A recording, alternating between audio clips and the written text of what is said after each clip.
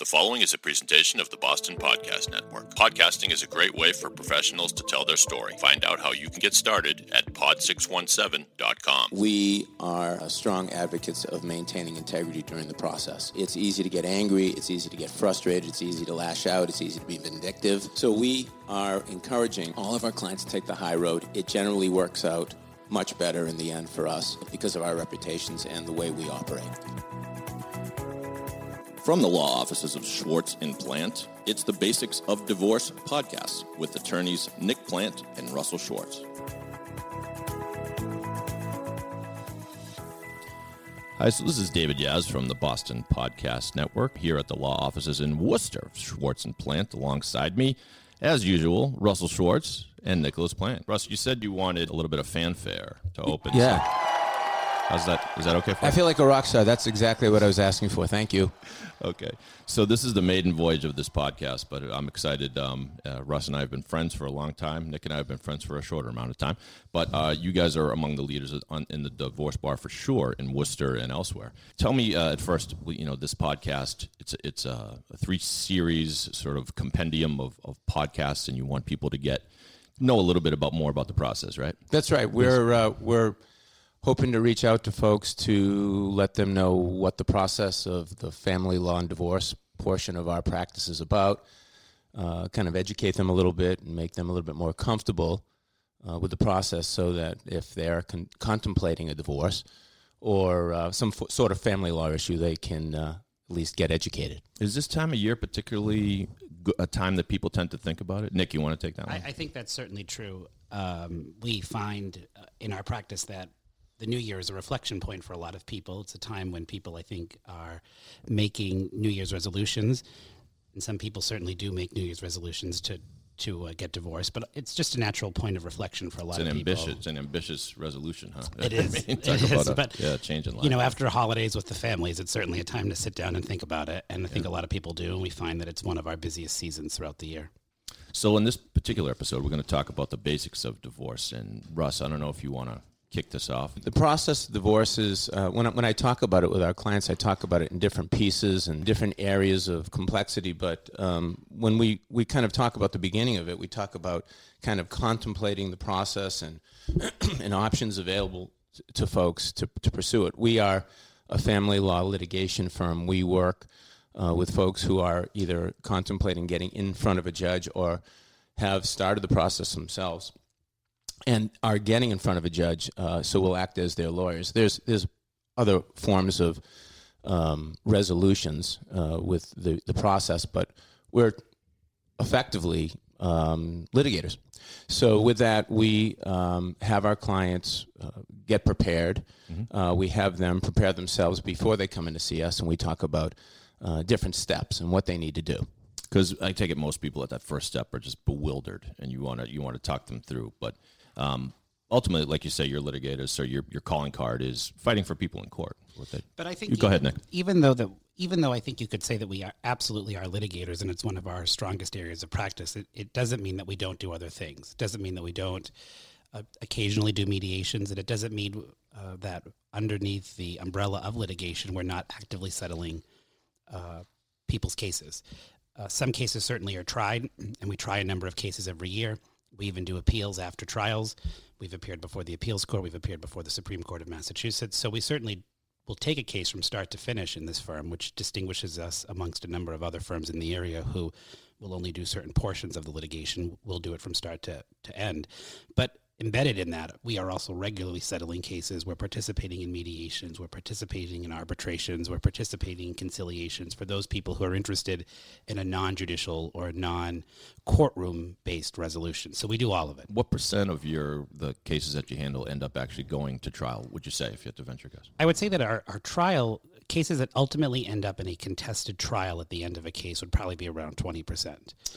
Which I think is a little bit higher than some of our competitors, but I think that's because we take stronger, more aggressive approaches than some of our competitors do because we feel that we're capable of achieving those results. Now, of those 20% that actually go to trial, probably a smaller portion resolve themselves in the middle or at the end, just before the conclusion of the trial. Probably of that 20%, maybe 5% of those cases may actually resolve either in the beginning, the middle, or the end of the trial. So tell us how that plays out, because I think a lot of people think we are butting heads, myself and my soon-to-be ex-spouse, and there's no end in sight. She's being unreasonable, he's being unreasonable. So tell us, if you could, about those paths that lead to what I guess is a successful settlement, right? In order to be ready to resolve a case, you need to have all the information, all the facts, and that's kind of what leads us into being prepared for this process. When a client calls us, we often ask them to provide us with as much information as they can prior to coming in, so they can be educated, they can educate us, and we can, even from the very first meeting, be able to give them a range of reason of a anticipated result. We ask them to bring tax returns, pay stubs, bank statements, documents showing values of assets.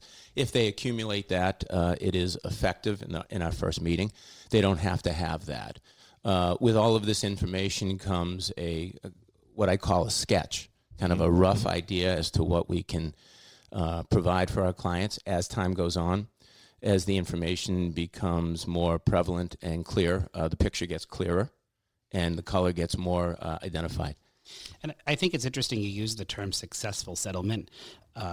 And I think that's a really interesting term, because a successful settlement isn't going to be our client getting 100% of everything they want. Right. A successful settlement is going to have a couple of components. It's going to have a component of a client feeling like they've been heard, and that their thoughts and their desires and their wishes have been taken into consideration. It's going to include a thorough and complete and honest disclosure by both parties, so that the lawyers involved and the judge involved know all the facts, so that they can reach a comprehensive settlement. It might include hearing from the parties' children, so that their feelings and wishes might be considered in the overall result. So it isn't a successful settlement's a great term, and I think it has a lot more to do than just this is what we want. It's about managing our clients' expectations, making them feel heard, making sure that we have what we need, and making sure that at the end of the day, the client is satisfied, feels successful in the resolution, and feels as though they were educated and led down the process successfully. I take it that, there's a lot of education you need to do, because the client might come in with a certain conception of who deserves what, and as the education process goes along, I suppose you get to a point where they understand and can accept whatever you work out. And interestingly enough, not to interrupt, but interestingly enough, most of those feelings about what people want are not necessarily based on legal factors, but are based on emotional factors. Sure. And so sometimes an individual's emotion and the law in Massachusetts conflict. And so one of the most important things that we do in our initial meetings with our client is to talk about the law of Massachusetts and what is really going to happen and what is not going to happen based on certain emotional factors. And I think we just call that setting expectations. So we, in the beginning, and Nick and I feel very strong about just being straight with our clients, setting realistic expectations. So we've talked about, when a client's coming in, we have them provide us with documents. We try to set their expectations to some extent, and then we talk about some of the kind of extra processes that they should follow in order to kind of get through this process. Mm-hmm. For example, oftentimes we will talk to a client about are they in counseling? Are they getting the right support they need to get them through this process? Are they, believe it or not, exercising? Are they keeping kind of a steady and calm mentality to get them through what can be fairly stressful? So it sounds like it takes a team of which, so you can maybe not literally, but work alongside others that are going to help. And it's interesting to me that the client comes to you and you start to talk about what your job is, but then also they should reach out to some others that can help support them. Well, that's true. And in addition to sort of the health and wellness experts that Russell just mentioned that we encourage our clients to consult with, we also, oftentimes marriages have dynamics. It's not uncommon for one party to be the bill payer, the financial manager, and some other party in the marriage to have other responsibilities. So we get a significant portion of our clients who have not had a full and complete awareness maybe of the family's financial picture until they come to us. So we also reach out to accountants, financial planners, estate planning attorneys, things like that to help a client who is going to be going through a divorce understand that they're now going to be responsible for managing their own life and that they're going to need professionals, both knowledge of what they have, knowledge of what they want, and how to achieve both of those two things. So we rely on those other professionals as well. Mm-hmm. And within that, we help our clients manage their own kind of integrity portion. I mean, this process causes folks to look at a lot of different angles in their lives. We are strong advocates of maintaining integrity during the process. It's easy to get angry. It's easy to get frustrated. It's easy to lash out. It's easy to be vindictive. Spouses often will find themselves doing things they wouldn't ordinarily do to get back at the other one. So we are encouraging all of our clients to take the high road. It generally works out much better in the end for us and because of our reputations and the way we operate. Now that comes up rather somewhat early in this podcast as one of your goals, integrity, and I think that's not necessarily intuitive to most people who go hire a lawyer and say this is going to be a dogfight. So I take it that's a conversation you have important to you, but also it sounds like important to you as a law firm, but also important for the very success of the client, right? You know, we hold ourselves out as a professional, aggressive law firm that takes this process very seriously. We try to be fair. We try to put our best foot forward. We have our clients put their best foot forward. When they don't, we advise them to it. We direct them to. It's a complex process to start with. Ultimately, Nick and I, have found that by just pushing forward, being straight with our clients, being straight with the court, being straight with the other attorneys, the process moves quicker and to a better resolution. I think, go ahead, Nick. I think people often believe that aggressive and mean are synonyms, and they're not. They're not the same thing. You can be very, very aggressive. You can be very strong, but you can do it in a dignified manner. You can maintain your integrity. You can be honest. You can be polite.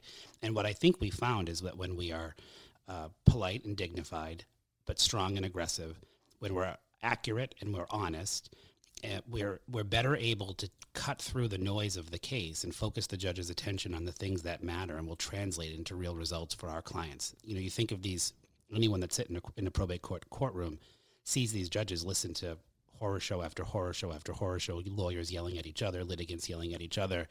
And so you figure when you stand before that judge and you take a deep breath and you focus the judge's attention to clear, concise, straightforward, honest facts, you give the judge a strong, solid, reasonable legal argument, you're more often than not able to achieve getting the judge to follow along with you and reach your conclusion. And I think Nick's got a good point. Sometimes we use this word aggressive in the wrong way. I think maybe sometimes we should be using the word persistent, because when we feel strong, and when we use our positions, we feel strongly about our position, we believe in the position, we move forward. That doesn't necessarily mean aggressive. It just means that this is the position we're taking. Our client feels strongly about it. We feel strongly about it.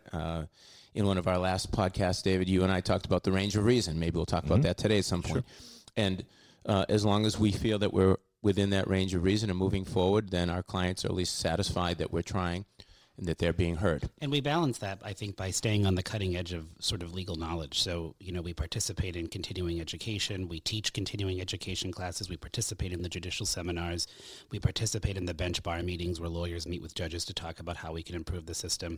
We receive the daily updates from the Supreme Court and from the appeals court with respect to our family law cases. The law changes on a daily basis. There was a significant change just a few weeks ago with a case about how we attribute income to somebody who's been out of the workforce for a period of time. So I think by using Russell's word of persistent and strength, which is a good word, and then combining that with real legal knowledge, we really have been successful in getting the judges to follow along with our positions. It sounds like in being active in bar associations, both, you know, I take it statewide and local here in Worcester, you can gain knowledge that isn't necessarily in the law books. For example, the habits of a judge, the way a judge might go. And people may not know that it's good to know a lot about a judge, not for any sort of favoritism, but just for your strategy might develop a little differently. Is that true? It's very true. And you know, the probate court doesn't have juries, so the judge assigned to your case that you start with is more often than not going to be the judge that hears the final case if needed and renders the final decision. So we all know certain judges that have certain proclivities. We know judges that believe that everybody should be working in some capacity. We know judges who are strongly in favor of almost equal access to children, regardless of whether the law has a presumption or not. So to know a judge's particular proclivities within the broad umbrella of the domestic relation law in Massachusetts is super helpful to us in knowing which arguments are going to cut it and which arguments aren't. We're in court. At least one of our attorneys in our firm is in court at least once, if not twice, every day. So Really? we have the opportunity to see the same judges day in and day out. And for lack of a better term, we get their track record. We know how they look at things. We know how they anticipate and react to things. So kind of getting back to what happens when a client walks in the door and says, this is kind of my expectation. Perhaps it was a case where we're going to be modifying a judgment. And we know who the judge is before we even step in front of the court. So we can say to that client, we're familiar with that judge. This is that judge's MO or way that this judge looks at life. And it either falls in line with or is inconsistent with what you want. So they now are aware of where that range of reason falls for them. And the other great part about that is that the judges know us. And so, Russell started this firm. I became a partner 2 years ago. We have an associate now, but we sort of model it after the way Russell created the firm, which is some of the practice methods that we've just talked about. But by consistently being prepared, by consistently being honest, by consistently being decent, by consistently being strong, the judges know us, we know the judges, and to some extent they can rely on the fact that when we cite a case for a proposition, they know that that's what the case says. Hi everybody, I'm Chamita Perel. Let me take a minute to tell you about the Boston Podcast Network. How would you like your own podcast? The Boston Podcast Network can produce one for you. Whether you're a lawyer, financial advisor, business owner, or really any kind of professional, you should have your voice heard through this exciting new medium. A good podcast is more powerful than traditional advertising. If a prospective client hears your podcast through their earbuds, you're already in their head. Literally, pod617.com will help you deliver a message and build relationships. Clients and centers of influence will delight in being a guest on your show. Go to pod617.com to start planning.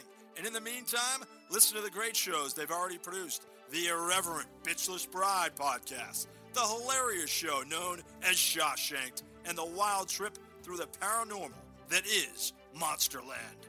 Be part of the pod revolution. Visit pod617.com. In Pod, we trust. I take another reason why your integrity is so important is if you're presenting yourself in a very professional manner and not flying off the handle. It serves you well the next time you're in front of that judge. If you go to the wall in manic fashion, the next time you come in, the judge might not treat you as kindly, I guess. Well, the term can be called reputation. Yeah, it's that simple. Yeah. And individual litigants develop a reputation too, because it's not uncommon for a particular family to appear in front of a probate court judge 6 or 7 times in the process before the trial. And if every appearance involves mom or dad not telling the truth, by the time that trial starts, the judge is going to have some notion as to what the problems are in the family, might even have some opinion on the particular litigants, and it might really hamstring a case. Sure. So by going in there and by consistently being dignified and honest and forthright, but strong at the same time, the judge at least has a reasonably decent impression of that party before the case even starts at the trial. I think it's a good point. By being strong, it also doesn't mean that we don't give our clients kind of the right to make input. Going back to kind of what happens when we first meet with our clients, we tell them to take responsibility for the case. So we don't want them to be passive observers. We don't want to be telling them what they want. They tell us what they want, and then we fashion kind of our position based on their expectations. It's always better to have an active participant in our process than a passive participant. We don't want people crawling under the covers and just waiting for this to unfold. Right.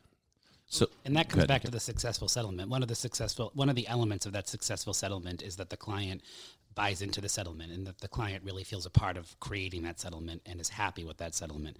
So it's one of the reasons why we include the client. We want the client to be an active participant. We want the client included on every decision, big and small, so that the client is aware, not surprised, and is not really just along for the ride, but is co-driving with us. We've got just a few minutes left in the podcast, but Russell, tell us, can we wrap up by talking about the way, some sort of big picture concepts of what people should know about divorce? The concept of the big picture is just that. I mean, there are so many different moving pieces to this process that our clients are always made aware that when they walk out of the process, they're not getting every single little item that they've asked for. We've often heard over the years, as maybe starting out as a young lawyer, that when two folks walk away from a resolution and they're both feeling a little bit, I guess the term would be burnt. They don't feel that they've gotten everything they want. There's a pretty good chance that it's been a fair resolution, that meaning it's a give and a take, and in the end, if they can focus on the big picture and figure out what's most important to them, and if Nick and I or our firm is able to give them what's most important to them, then we feel like we've satisfied them and that we've hit the big picture. And I think for me, the big picture is that life is going to change. It's going to be a stressful process. It's going to be a very stressful process at times, but that your lawyer should communicate with you often, clearly, responsively. You should be included in the decisions. You should feel as though you know what happened and what the next step to happen is throughout the entire case, and that you'll get through it, that it will not be as stressful as it seems, although it will be stressful at times, and that there'll be a new life on the other side. And hopefully, if you are represented by a firm like Schwartz & Bland, you'll have the tools that you need to make that new life on the other side very, very successful. Well, I know a lot of people are thinking about it this time of year, and if you want to get in touch with Russell and Nick, find the website. It's schwartzplant.com. That's schwartzplante.com. Don't forget that E at the end of your name, Nick. It's very important. Guys, any final thoughts? Thanks for having us on today. It's always a pleasure to be with you, and hopefully we'll be with you again soon. Yes, absolutely. We thanks to Russ and to Nick, and thank you for listening to this podcast. If you like it, share it with a friend. This is one of a series, so you can subscribe to this podcast on Apple Podcasts or wherever you get your podcasts. And once again, to get in touch with Russ and Nick, go to schwartzplant.com. Thanks for joining us on the Basics of Divorce podcast. This has been a production of Pod617.com, the Boston Podcast Network.